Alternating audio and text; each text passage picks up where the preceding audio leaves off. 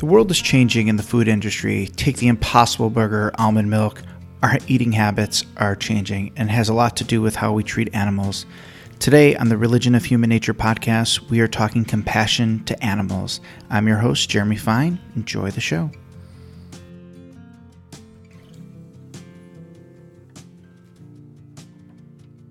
Hi, and welcome to another episode of the Religion of Human Nature podcast. Today we're going to be talking about compassion to animals, and I have two incredible guests. Kale Walch is one of the owners of the Herbivorous Butcher, one of my favorite spots in the Twin Cities. How are you, Kale? Hi, great. Thanks for having me. Absolutely. I'm a frequent eater over there and see him all the time.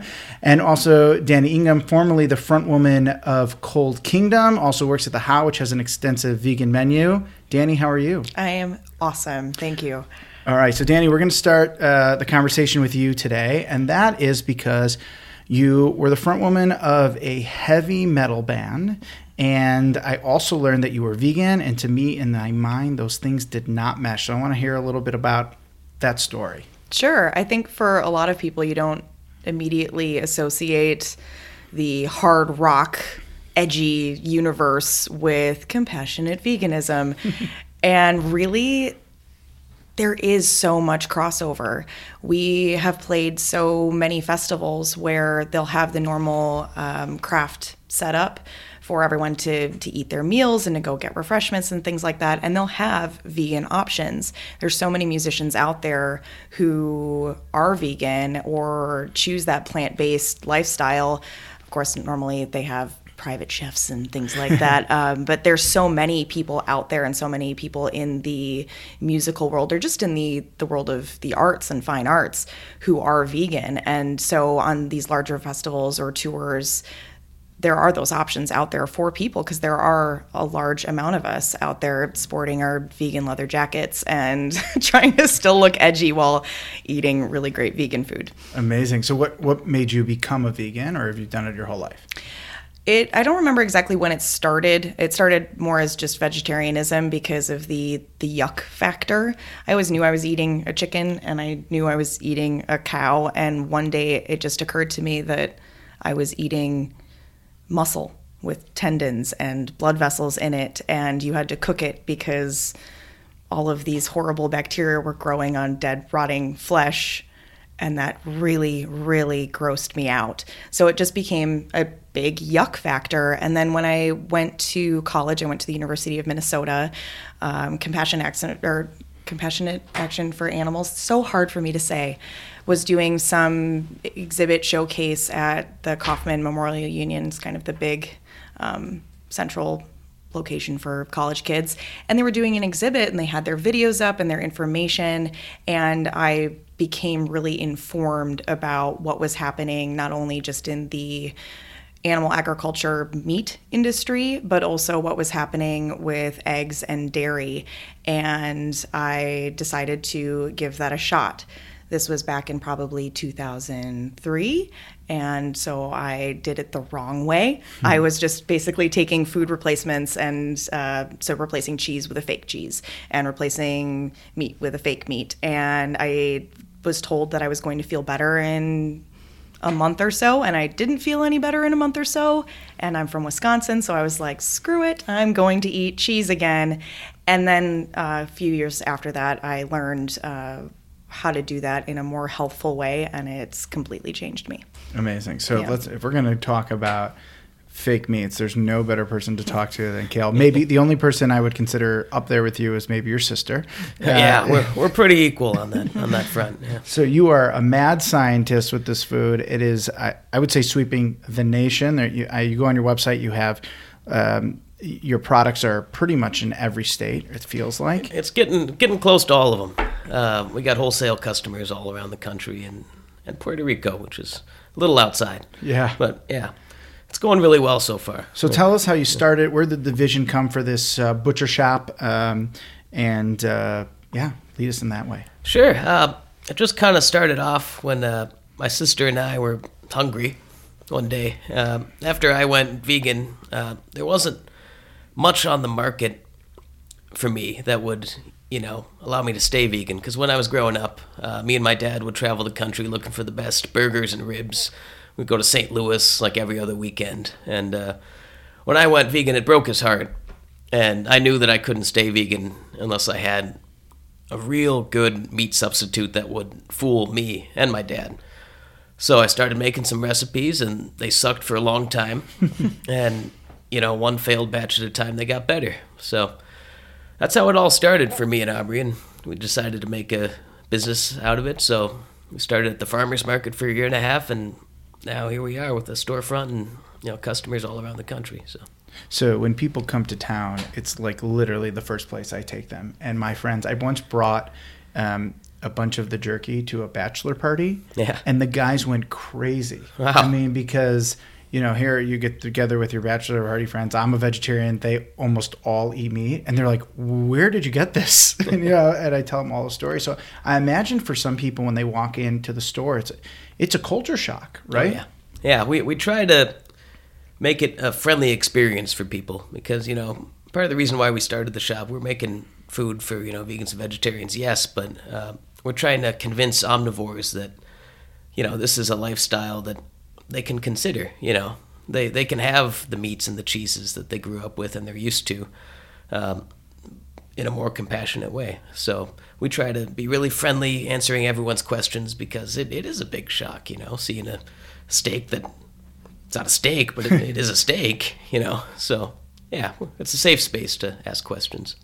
And Dani, you've been featured on their website, so I'm assuming you consume some of their products and go there frequently? All the time. I live in the same neighborhood, so it's really super convenient to be able to be there. And like I said, when I finally did it right the second time, you really could see this amazing transition with people making really good vegan substitutes versus way back when it was just awful, waxy, flavorless stuff. And so places like Herbivorous, where I can go in and get really amazing substitutes. Their mozzarella cheese is hands down one of the best cheeses on the face of the planet. I hate saying fools people, but it really, really does. It melts like mozzarella. It bubbles like mozzarella. Pizzeria does it on their pizzas there, and it's a really, really good pizza if you want to find a pizza with a vegan cheese on it. But also they carry things from other great vegan companies too. They do the Just Egg, and I can go and find vegan sour cream chips from certain companies or marshmallows or things like that where I can find it in their store as well. It's kind of like a one-stop shop. Plus, it's really adorable when you walk in because it looks like a deli. Yeah. It's laid out like a deli. People who are working there look like they work in a traditional deli. So you get that sort of experience without having to harm any animals in the process. Yeah, so we are seeing a sort of a culture shift a little bit with like the Impossible Burger. It really has made like a dent in culture, and restaurants are carrying it everywhere, and they're doing it in different ways. And I think Impossible just announced that they're working on pork and chicken, and I imagine that people are starting to change. I mean, I have friends who literally order the Impossible Burger instead of the meat burger. Do you think this is about all of this is about compassionate animals? And is that a new phenomenon, or is the taste and the substitute making people feel like maybe they're eating healthier? I think it's a little bit of both, and a little bit of, corporations seeing trends and cashing in on them. But if as a result, less animals are being killed for meat, I think it's a good thing in general. Like Burger King just picked it up, and if the test goes well, and I think Kansas City it is, then they're going to start carrying them around the country. So I think that it has the potential to make a big difference, for sure. Opening up doors for a lot of smaller vegan businesses also, because if people are willing to try that, then they could try maybe something else that something someone local around the country could make. Yeah. And I think where you were saying it's corporations taking advantage of a trend is definitely something. I mean, we saw it happen with almond milk. Just something as simple as almond milk just destroying the milk industry. And you're seeing it impossible. I think Qdoba just decided to take it completely. I don't know if it's nationwide, but they're expanding it beyond where they had their test area. And you said Burger King. Yeah. Now it's kind of funny to try and get Impossible into a restaurant that used to carry it before. The restaurant that I work in is actually having difficulties getting it. We can only get it in certain small quantities because they're selling it to Burger King now. Right. Yeah. So it's kind of like, oh shoot, we can't get it, but also great. Other people are getting it. And if it's putting it in the hands of people who wouldn't normally go to an Herbivorous Butcher or go to a place like J. Selby's or something like that, and it gives them the opportunity to try something that is meat-free and give them the opportunity to try it and like it, I think if that's sort of whetting their taste for it, they might be more akin to expand that and learn a little bit more about it.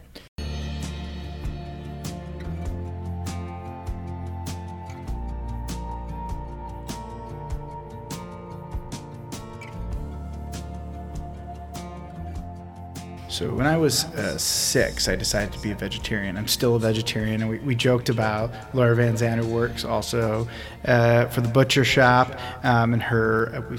We'll plug her blog, the Beat Size Beat. Her and I have had long discussions about this. Being a vegetarian, and I also barely consume dairy, was always an ethical decision. In some ways, it was a religious decision, although I was 6, so I'm not sure how much I accredit to religion. But we got a dog. And I started thinking about what was on my plate, and I looked at my dog, and I looked at the plate, and I was like, this is not okay with me. And at 6, my parents were like, you can try this. And I've never stopped, not for one day, much to the chagrin of my wife. So, tell me about this decision. Is this moral? Do you feel it's religious at all for you? I mean, for me as a rabbi, it's certainly made conversations really easy about keeping kosher and stuff like that. So where does it play maybe religiously in your lives and sort of ethically? I think it depends on how you define religion. There's so many different ways to define religion, and words like religion and spirituality get used and abused in so many different iterations and explanations. For me, religion is following a set of moral codes and then following them. So within that, you could say a little bit. I personally, for me, I feel like it's more of a spiritual thing. I believe certainly in a connectivity between all living things and the energy in nature and connectivity. So finding a peace of mind and sort of a sound set of mind in knowing that I'm not harming any of these living things or doing anything definitely creates a sense of peace for me spiritually. I practice yoga and meditation, and there's the yogic principle of ahimsa, which I'm sure I'm horribly mispronouncing, but it's do no harm. And if you have the knowledge of what goes on and then end up supporting that by eating an animal or knowing that you took part in the butchering of that animal, that creates an enormous amount of conflict. So I feel like by not participating in that and supporting it, I'm able to find more peace and spirituality within myself. Great. Yeah, it's meant different things for me over the past 9 years I've been vegan. When I first went vegan, I was still actually at a Bible college studying biblical studies, mostly Old Testament stuff. And being vegan back then helped me reconcile a lot of conflicts within me, and it just made things easier for me, knowing that I wasn't, harming God's creation. Since then, it's sort of developed and changed, and I feel like month to month it's different. It's still a spiritual thing for me. Especially seeing these animals. It's hard to look a cow in the eye and not feel some connection to it on like a deep, just like being on Earth level. We're both on this Earth. We breathe the same air. It's just you get a sort of empathy for the thing, and I don't know. I don't know if it's spiritual for me anymore, but whatever you call that. That's mainly what it is for me now. Did either of you get pushback from friends, family when you decided to go this route? My father is an NRA hunter, woodsman. He's the man's man, fishing, hunting. Most kids grow up on chicken fingers. We grew up on pheasant fingers. It's venison, everything in that household. My sister and her husband are exactly the same way.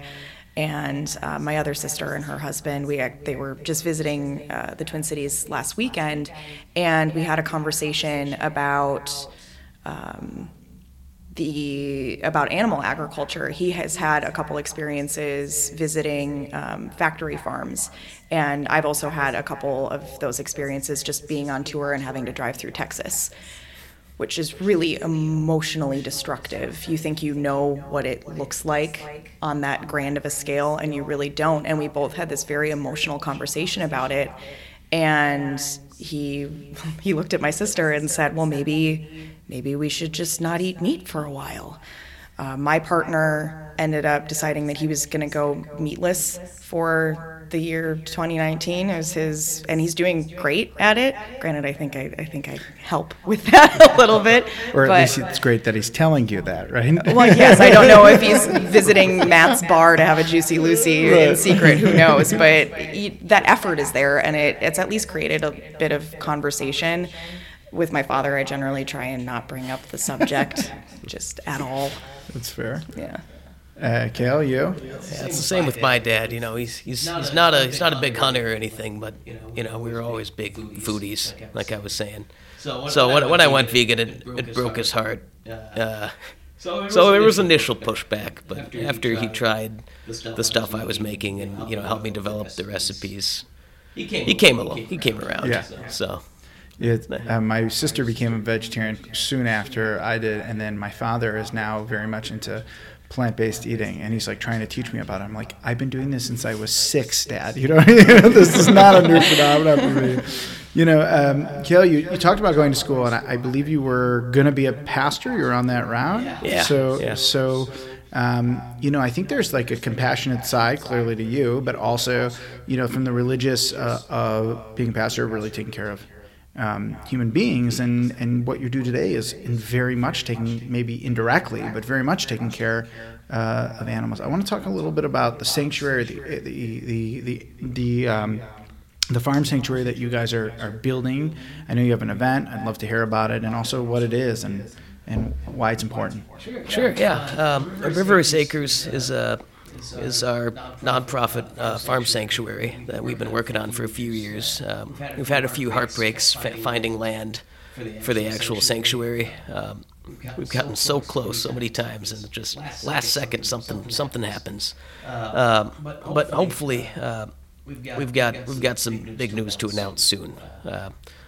So hopefully things will change on that front. But the idea is to sort of give people like a full experience to, encounter the animals that they may still be eating, and, have that chance to look them in the eye and make a decision for themselves, if they can continue living the same way or if they want to change some things.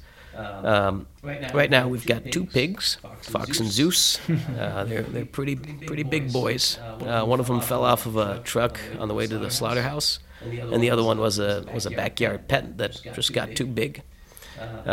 So they're living up in a farm about an hour away right now, and things are going pretty well. We got a fundraiser in early June 6th.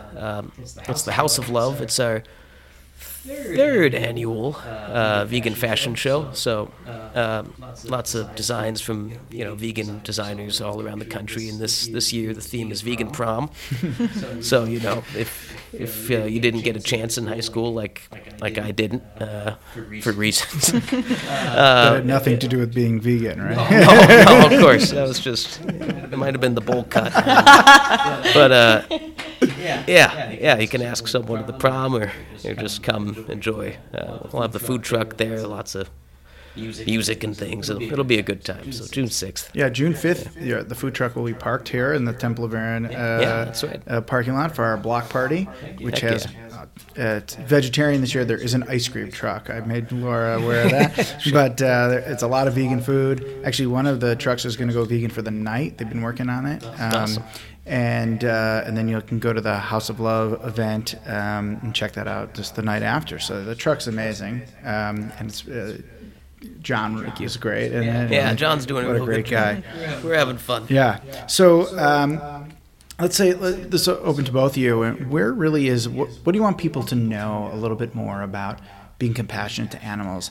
There's a trend in the Jewish community a little bit about every year when we read the Torah portion, the biblical story of Noah, a lot of synagogues will sort of do a blessing for the animals, and they'll bring the animals to the synagogue. And I went to a service this year in LA where they did that. I was surprised that it was like only dogs, and I was like, that seems peculiar in LA where you've got all sorts of things going on, but all sorts of stuff, and that's become a big. I think it's a growing sort of movement. And the compassion to animals and how they play a role in our lives, and certainly the trend towards vegan food. What do you want people to know about being compassionate to animals and how that plays a role or could play a role in their lives? I think when people make the connection, it starts a thought process. For most people, I think there's a small handful of people that can make the connection and are aware of it, and they just don't care, and there's nothing to be done about that. But you were talking about the blessing of the animals. I used to teach music at a Catholic school, and they did a blessing of the animals, and they would bring their pets and then serve hamburgers afterwards. And it always kind of made me go, what is happening here? And if people make that connection, or like I was saying, my brother-in-law visited this factory farm that he had to go to for work a couple times, and it's changed his perspective. Or I've brought friends before to the state fair, and we go into the big cattle barn, and I'm hugging all of the cows and looking at their eyes and saying, like, how could you eat this cow? How could you know? How could you eat this cow? And pointing out the big metal pig trucks that these pigs have to basically be transported in unbearable temperatures. And these are the prize-winning pigs. These are the fancy pigs, and best in show, the show pigs, but they're still being transported and treated in these horrible conditions, and we're auctioning them off for slaughter. And when you're actually standing face to face, and if I mention that to anybody, they kind of go, oh yeah, that's not right. This is not okay. Pigs are smarter than dogs, and they feel just as many compassionate feelings as dogs, but yet we would never dream of killing and eating a dog. And once that thought process starts in most people, I feel like most people have that inherent good in them to at least start thinking about it and making that connection. So if I can at all, just sort of raise that question and have people start thinking about it. You should know that last year, Laura and I did a vegan tour of the state fair, and it was awesome. It was a lot of fun. Mm-hmm. A lot of good stuff. Yeah, it really is, and it's growing. Oh yeah, I read Laura's guide every year before I go. What's new? What can I get? I agree with all those things, of course. That's probably the main thing. And I guess one other side of it is compassion to animals sort of extends now to compassion for the environment too, like if you love things like green trees and water that you can drink everywhere, your compassion to animals extends to that too, because factory farming is just devastating the environment, and it is getting a little better, it seems, but it's still a huge problem. And I don't know, if you love the planet, an easy way to love it is to love an animal first, and it extends, I guess. Yeah, I love that, and I think that there feels like a change. I mean, I'm not super in it, right? I don't own a farm. I don't spend too much time on farms, factory or otherwise. But I do feel there is a change of even organic and locally grown fruits and vegetables and things like that. It sort of all plays into it. And I think there is an acknowledgement, if you can do it, you'll want to do it. I was surprised. My wife came home, and now we have like mostly organic sort of fruits and vegetables and things like that. And I think she does it because I like it. I mean, at first I was like, this is a really much bigger, higher bill on our, for groceries, but it does. There's a feel good piece to it, and that's where I think some of this compassion to people, compassion to animals, compassion to the earth, Kale, as you said, it allows us to connect deeper to everything and everyone around us. I want to thank you both for your time and your expertise and your voices. It's been super meaningful to me to have both of you on, and I hope you guys had fun too. Thanks for having us. Yeah, thank you very much. Thank you. In today's final thoughts, I want to direct our conversation a little bit away from just our dietary needs. Certainly, veganism, vegetarianism, it does help the world a little bit more be compassionate to animals, but that's not the only other way. Kale is a great example of someone starting the sanctuary for these animals. And I do believe that how we treat animals certainly turns into how we treat people. How do we look at someone or something in the face and really care for them deeply? And if we're able to care for animals, I believe we'll be better people, we'll be a better community, and we'll be able to look at each other in a different light.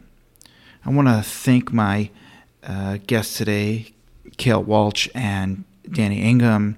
I also want to thank Laura Van Zant for helping setting some of this up. Special shout out to Todd Kessler for his music that you'll hear throughout several of these podcasts. Todd's an excellent musician. You can find his music on iTunes. Special thanks to our host, Temple of Aaron Synagogue. I'm Rabbi Jeremy Fine, and this was the Religion of Human Nature podcast.